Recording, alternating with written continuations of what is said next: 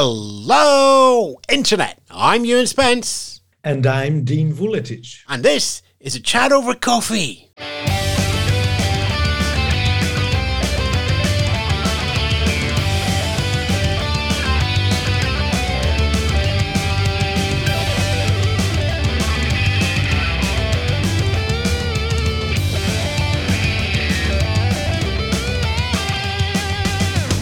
Yes, it's good afternoon, good morning, good evening. Another chat over coffee, and a time for me to explore something that I've mentioned quite a few times and realised I need to find out a little bit more about that. The Eurovision Song Contest, thanks to the continued Russian invasion of Ukraine, has taken on quite a lot of politics over the last year, and that's been growing over the last couple of years as well. It's felt just a little bit more political as time goes by. And part of the reason, whenever that happens, I always come up with the whole, that's why the Eurovision Song Contest was there. It was to foster relations between countries, to help people understand other cultures, to test our technology, and that was all set up by Marcel Besançon back in the 50s. And isn't it all wonderful that it's still running 65 odd years later? But it's really easy to fall into those, here are the three things, bang, bang, bang. To find out a little bit more about politics through the history of the Song Contest, I'm joined by Dean Vuletic. You've studied this for a long time, to quite a high level. Why don't you let everybody know where you are in terms of the academic side of Eurovision? So I started researching Eurovision I would say 15, maybe 20 years ago, when I was preparing for my doctoral dissertation at Columbia University. It was in the field of contemporary European history, and I looked at why Yugoslavia used popular music in its cultural diplomacy and domestic cultural politics after 1945, throughout the 1950s and in the early 1960s. And then one of the issues I also examined was why Yugoslavia was the only Communist Party-led country in Eurovision during the Cold War. That took me to the archives of the European Broadcasting Union, to the documents from the Eurovision Song Contest, documents that go back to the early 1950s, and which allow us to uncover how and why Eurovision was established. And then I ended up teaching the world's first university course on Eurovision at New York University. I've since taught it at the University of Vienna and Charles University in Prague. And I also led a research project on the history of Eurovision and what it tells us about the history of Europe. This I did at the University of Vienna under a research grant from the European Commission. And one of the results of that was my book, Post-War Europe and the Eurovision Song Contest, which is the first scholarly study on the history of Eurovision. And it has also been translated into Italian. That edition was released in time for this year's Eurovision, which has been a very historical Eurovision, of course, another historical turning point. That's kind of where I sort of, the politics really came to the foreground, and I started thinking back all the way. Because, as I said there right at the top, the idea that it was there to bring post-war Europe together has always figured quite highly in my sort of, when I'm doing the brief talking points on TV and radio appearances. But it's a lot more layered than that, and it's not necessarily that as the main reason for Eurovision. No, definitely not. And actually, when I examined the documents, when I examined the writings of the officials from the European Broadcasting Union at that time, I never found that being declared as one of the aims of Eurovision. I mean, the war had ended in 1945. A lot of reconstruction had occurred. New political entities had been established, new international organizations. So why 11 years later would a television program become a peace project in Europe when Europe was already at peace? And I have to point out, there were also improving relations between Eastern and Western Europe in 1956 after Stalin had died, and a more open and a Soviet leadership that was more oriented towards a rapprochement with the West had emerged.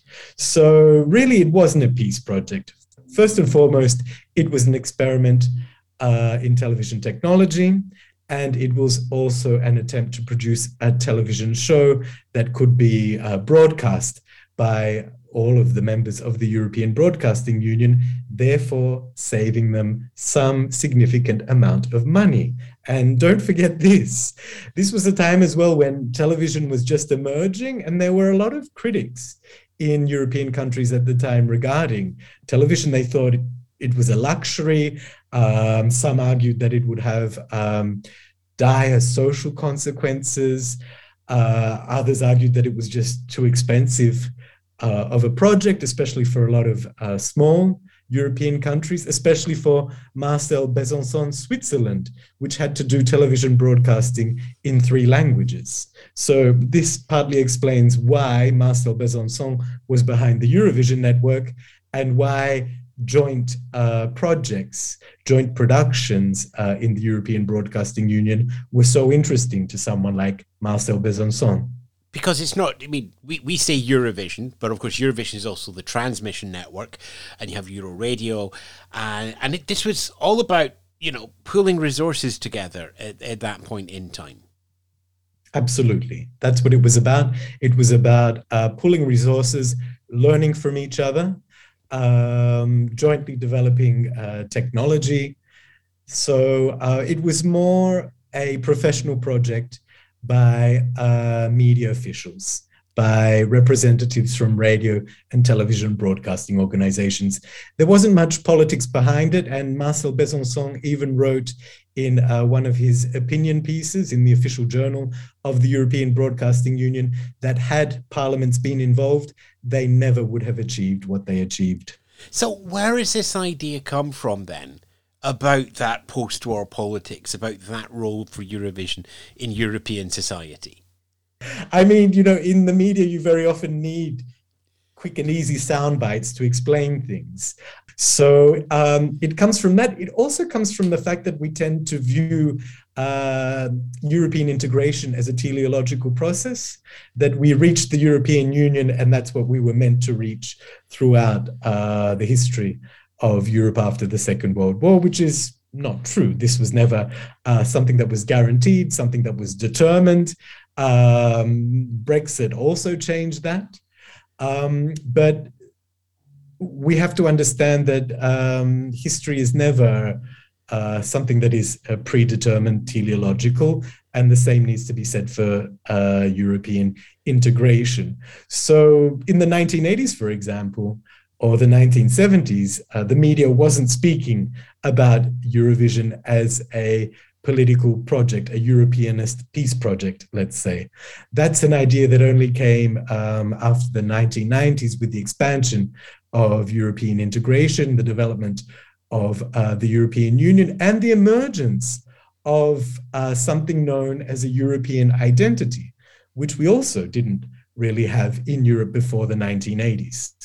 Oh, there's so much to unpack there, but I'm going to go back a couple of steps first. Let me state the simplistic questions. If Marcel Besançon is not the father of the Eurovision Song Contest, who is it? There are many fathers, because we know how the European Broadcasting Union operates as an association. It operates according to consensus among its members on many issues. A consensus is needed. And I would say that the same goes for Eurovision. It was adopted as an idea modeled on the Sanremo Italian Song Contest. So in some ways, we could say that RAI is the mother of Eurovision. I wouldn't put it down to any particular individual. Let's say that any particular individual created this idea of Eurovision. I really don't have proof of that in the documents. What I do have proof of is the correspondence that occurred between RAI and the European Broadcasting Union. There were several figures involved there. Sergio Pugliese, for example, from RAI, who invited EBU officials to come to Sanremo, to view Sanremo and consider it as a model for a common television show for EBU members. And then, of course, we had the meeting in Rome in 1955, where the decision was taken to establish Eurovision. That meeting was also blessed by the Pope. So, maybe we could say that the Pope was the father of Eurovision, or at least gave his blessing to Eurovision at that time. There were lots of different steps. And I should point out that in the mid 1950s, RAI staged the first international song contest for members of the European Broadcasting Union in Venice. At that time, it wasn't a televised song contest. It was based on the participation of radio services, but this was actually the direct predecessor to Eurovision. So there were lots of different steps that were occurring in the early 1950s regarding the establishment of Eurovision. It also wasn't a predetermined process, but there certainly was not one founding father. We also have to remember that Italy was a huge player in global culture in the 1950s. It was a golden age for Italian cinema, Italian popular music, Italian television as well. Think of the stars who came out from that period, Domenico Modugno, Sophia Loren. You also had these Italian Americans who were big stars like Dean Martin. So this was a golden age for Italian culture globally. And I think this also had to do something with the fact that Eurovision was modeled on Sanremo. So if it's mostly technological and budgetary, was it the budgetary reason why it kept on running into the 60s? Because, it's like the technology is proven 2 or 3 years. Why did it last 5 years? Why did it last 10 years? Yeah, this is a great question, because what I found in my research, that every year until the late 1970s, the European Broadcasting Union was deciding anew whether Eurovision should be continued. So this was actually not set in stone. It wasn't a definite tradition, at least within the EBU, until the late 1970s, because from the start, there were criticisms that the contest cost too much, that the songs were of a poor quality, and that the voting was rigged. We still hear these criticisms today. And the officials from the EBU weren't so sure that this was a format that they should continue with. And they thought that perhaps there were better productions to invest their money in. But every year, there was a television station that was interested in hosting Eurovision again. Every year they tried to improve the format by changing the rules, bringing in new regulations regarding the composition of the juries, for example. By the late 1960s, they realized that they really needed to appeal more to youth tastes. And so that's when, they start changing the rules regarding the composition of the juries, insisting that there are more young people represented. They then allow for more instrumentation on stage so that modern bands can appear. So it was always being tweaked to reflect the changing times, but it was also not a fixed feature of the EBU's offerings, let's say, until the 1970s. Until the late 1970s, that's when you don't hear them discuss at meetings in the EBU anymore whether Eurovision should be held. It's more a matter of how and where and what date. Was it always this sort of soft power projection, which we see a lot of use of soft politics at Eurovision nowadays? When did that start coming into the contest with the research? I would say from the very first contest in 1956. If you look at the first ever song in Eurovision, it was a Dutch song which praised the beauty of Holland. But I think that the most significant song in that year, and which really set the tone for political and social messages in Eurovision, was the West German entry sung by Walter Andreas Schwarz, who was a Jew and a Holocaust survivor. So already West Germany was sending a message about how different it was from Nazi Germany. The fact that he's being sent as the first singer to represent West Germany certainly does say a lot for the identity of the country. And it says that the country is very different from its Nazi predecessor. And that carries on through the 60s and 70s, sort of bubbling just underneath. I wouldn't say it bubbles just underneath. I think that there are some very conscious decisions being made by television broadcasters in Western European countries about who they're going to send, including, let's say, Austria, where you see a similar thing to what was happening in Germany, where Austria sends the first Israeli singer to Eurovision, Carmela Corén. She represents Austria. In the contest, it sends the first Greek singer, Jimmy Makulis, at a time when Southern Europeans start migrating to work in Northern Europe. So you have a lot of these messages coming through, and I very often think that they are deliberate. They are there to portray a cosmopolitan, modern, open image of certain societies, which is something that continues in Eurovision today. Is that the role of a broadcaster? That's quite a broad question there. That it's the broadcaster who should be making these decisions and doing that. Because we're into that thing of like the United Kingdom at Eurovision. It's not. It's the BBC at Eurovision. So there's always that distinction that's sometimes made and sometimes not made about who's making the decisions. Yes, I agree. Is it the role of a public service broadcaster? Is probably the question I pose, because public service broadcasters have a role to play in presenting their countries abroad and in reflecting the social diversity of their countries. And I would say when it comes to the 1950s and the 1960s, these public service broadcasters really had an important role to play in projecting images of their countries abroad, because there were so few television stations then. They were the only television stations, basically. The wave of commercial stations in Europe started really in the 1980s.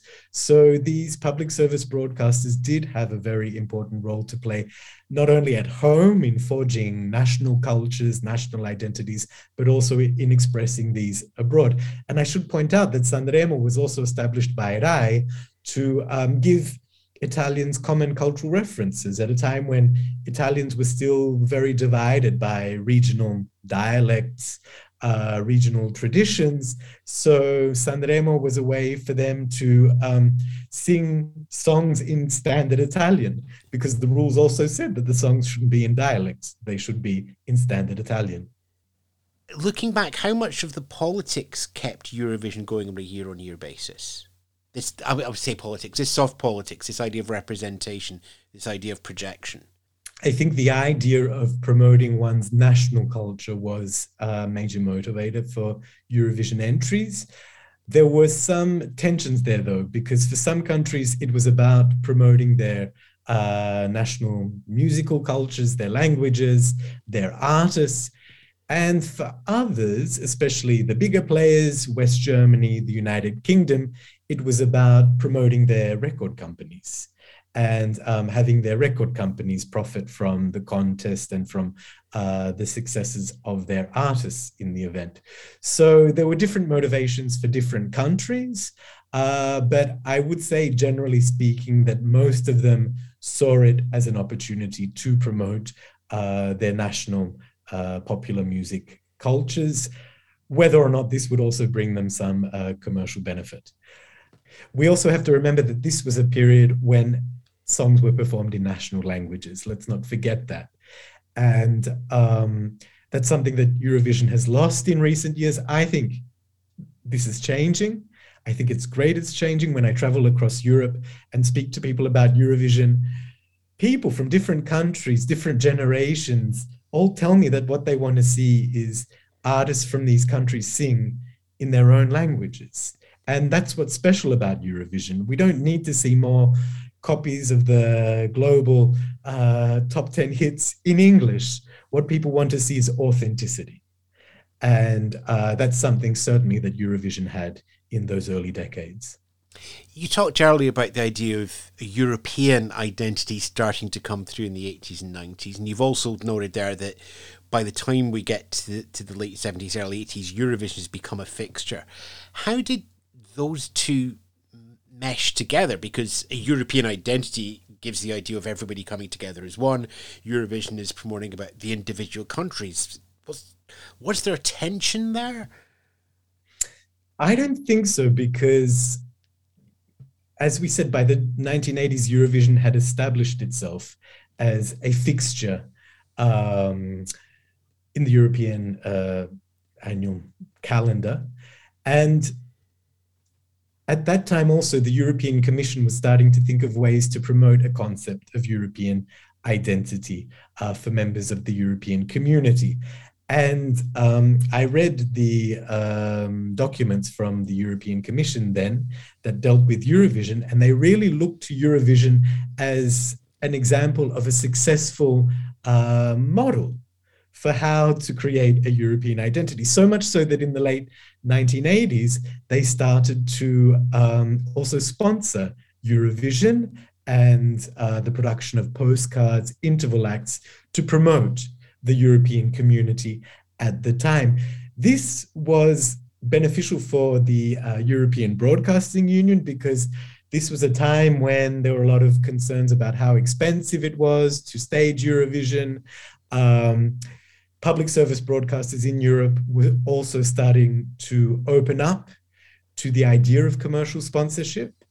And this reflected a move towards the commercialization of the contest. But really, the first big commercial sponsor of Eurovision at the time was the European Commission. That ended after 1990, when the European Commission used the Eurovision in Zagreb to promote the European Year of Tourism.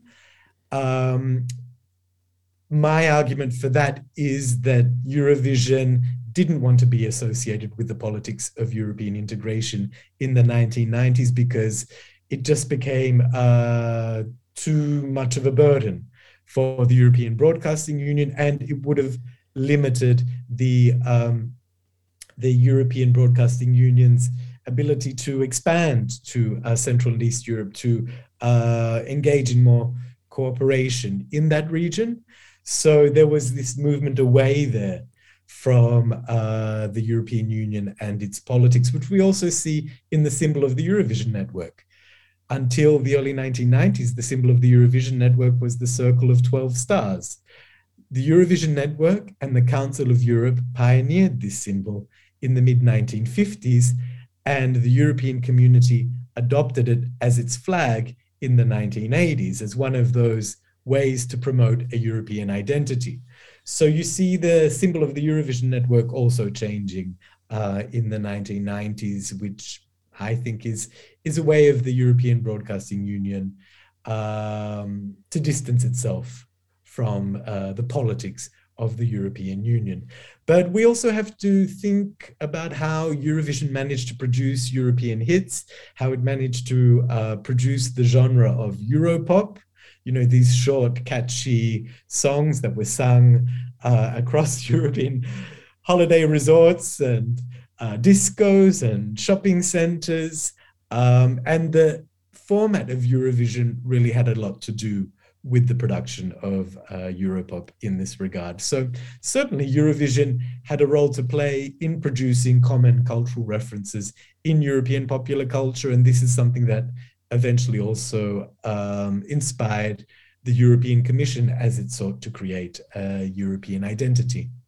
Which means that there was a point where the Eurovision Song Contest wouldn't have been able to say we're not a political contest, because it sounds like they're in the late 80s. They're, well, not shoulder to shoulder, but they're walking alongside the European Commission, which is quite clearly got a political angle to it. Absolutely. But this politics was also there beforehand in other ways. It's just that the European Broadcasting Union hadn't developed mechanisms to deal with it. So if we look at the mid-1970s, for example, Greece enters Eurovision in 1974, Turkey debuts in 1975, but Greece boycotts that year because of the Turkish invasion of Cyprus in 1974. And then in 1976, Greece re-enters with a song that protests the Turkish invasion of Cyprus. And then I read the documents in the European Broadcasting Union in which Turkish television protests against the Greek entry and says that it shouldn't be allowed because it's political. And the European Broadcasting Union writes back and says, well, actually, we have no rules on the political content of entries, so we can't censor the song. It has to be allowed. In which case, Turkish television responds by boycotting Eurovision that year, and it broadcasts the contest but replaces the Greek song with a Turkish song. So it's always been there. Absolutely. But trying to find that balance point has always been there as well. I would say that trying to find the balance point, you mean in terms of whether political messages should be expressed? Well, the simple fact that you are putting nations on stage as the United Kingdom, as Greece, as Turkey, as opposed to TRT, ERT, or the BBC, that process will inherently have some value in politics. Soft projection, being there, it's still, the Baltic countries running to the EBU to be on stage. So Estonia is there, Latvia is there, Lithuania is there. There has to be a balance point because there is always something inherently useful in the contest, in being being presented at the contest. Absolutely. And you know that the European Broadcasting Union perhaps was responsible for this already in the early years of the contest, when it decided to put the names of countries on scoreboards rather than the names of the songs. And there was a debate in the European Broadcasting Union in the early 1960s as to how they should refer to entries on the scoreboard, whether it should be the television stations, whether it should be the song titles, or whether it should be the names of the countries that they represented. And in the end, it was chosen to take the names of the countries because these were names that the audience could easily these were names that the audiences were familiar with. And I mean, the British Broadcasting Organization just doesn't have the same ring to it as the United Kingdom, or even the much longer named ARD in West Germany is perhaps harder also for audiences to register if they're not themselves German. So this was also done to make the contest more exciting, to make it easier for audiences to relate to entries. So in some ways, the European Broadcasting Union is very much responsible and conscious of what competing countries or are conscious of the atmosphere that having countries compete against each other creates, and how it makes that an exciting and attractive television show. I always say, I always get asked by journalists, oh, why is Eurovision political? Why is Eurovision political? Because we want it to be political. People watch it because of the politics. They want to be analyzing, the voting and looking for all the political connections and messages. This is how we want to view Eurovision because it has always reflected political, cultural, and social change in Europe. And I'm just watching how much coffee I have left here. If we snap over another 30 or 40 years of development and look at you in 2022, I guess then that what we have is that expression of support for Ukraine. Absolutely. And if we look at Eurovision from this perspective, that people wanted to be a political show, that they wanted to make statements, send messages, that they want the voting to be read as an expression of a European public opinion, as they did when Conchita Wurst won, as was possibly the case in 1979 when Israel won just after the Israeli-Egyptian peace treaty. Perhaps, yes, this is what viewers want Eurovision to be. And I guess that sums up the Eurovision Song Contest. There are so many viewpoints, so many angles. It is this living, breathing mirror going all the way back to the 50s. Absolutely. And as I say in the first sentence of my book, it's Europe's biggest election. In no other event do we see so many Europeans from so many countries being able to participate in one common vote. Of course, there are more voters in the elections for the European Parliament, but this is potentially the biggest election, even when it comes to voters. It, of course, has also a much greater participation than the 27 member states of the European Union. So absolutely, there are so many angles that we can view Eurovision from, which is why it's such an interesting topic to research and to use to teach about European history. And this is the point where I should mention your book. It's got a delightfully simple academic title behind it, Post-War Europe and the Eurovision Song Contest. Sometimes academic books are just, this is what's on the tin. In Italian, it's called Eurovision Song Contest, A European History.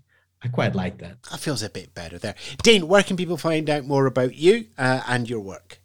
Take a look at my website, www.deanvuletic.com, or you can take a look at my book on the website of Bloomsbury, the publisher of the book. On my personal website, though, you'll also find a lot of links to my media appearances, some information about the new book that I'm writing on the Intervision Song Contest, and you can also contact me on the website if you have any questions. Right, Dean, thanks very much for your time. As always, we will have our comment section open back at the website, www.escinsight.com, where there's the rest of the content. We'll be carrying on with interviews and news over the summer months. You can support us as well, patreon.com/ESCinsight. And your links, your likes, your loves, your shares, and all of that stuff that social media loves is always appreciated. Dean, you get to finish off the show. Now it's time for the air guitars. It's not air guitars, because air guitars would sound like this. And that's a bit rubbish for a theme tune. We had to have actual guitars. This ESC Insight chat over coffee was with you and Spencer and Dean Vulesic. Find out more at www.escinsight.com and support us patreon.com/ESCinsights.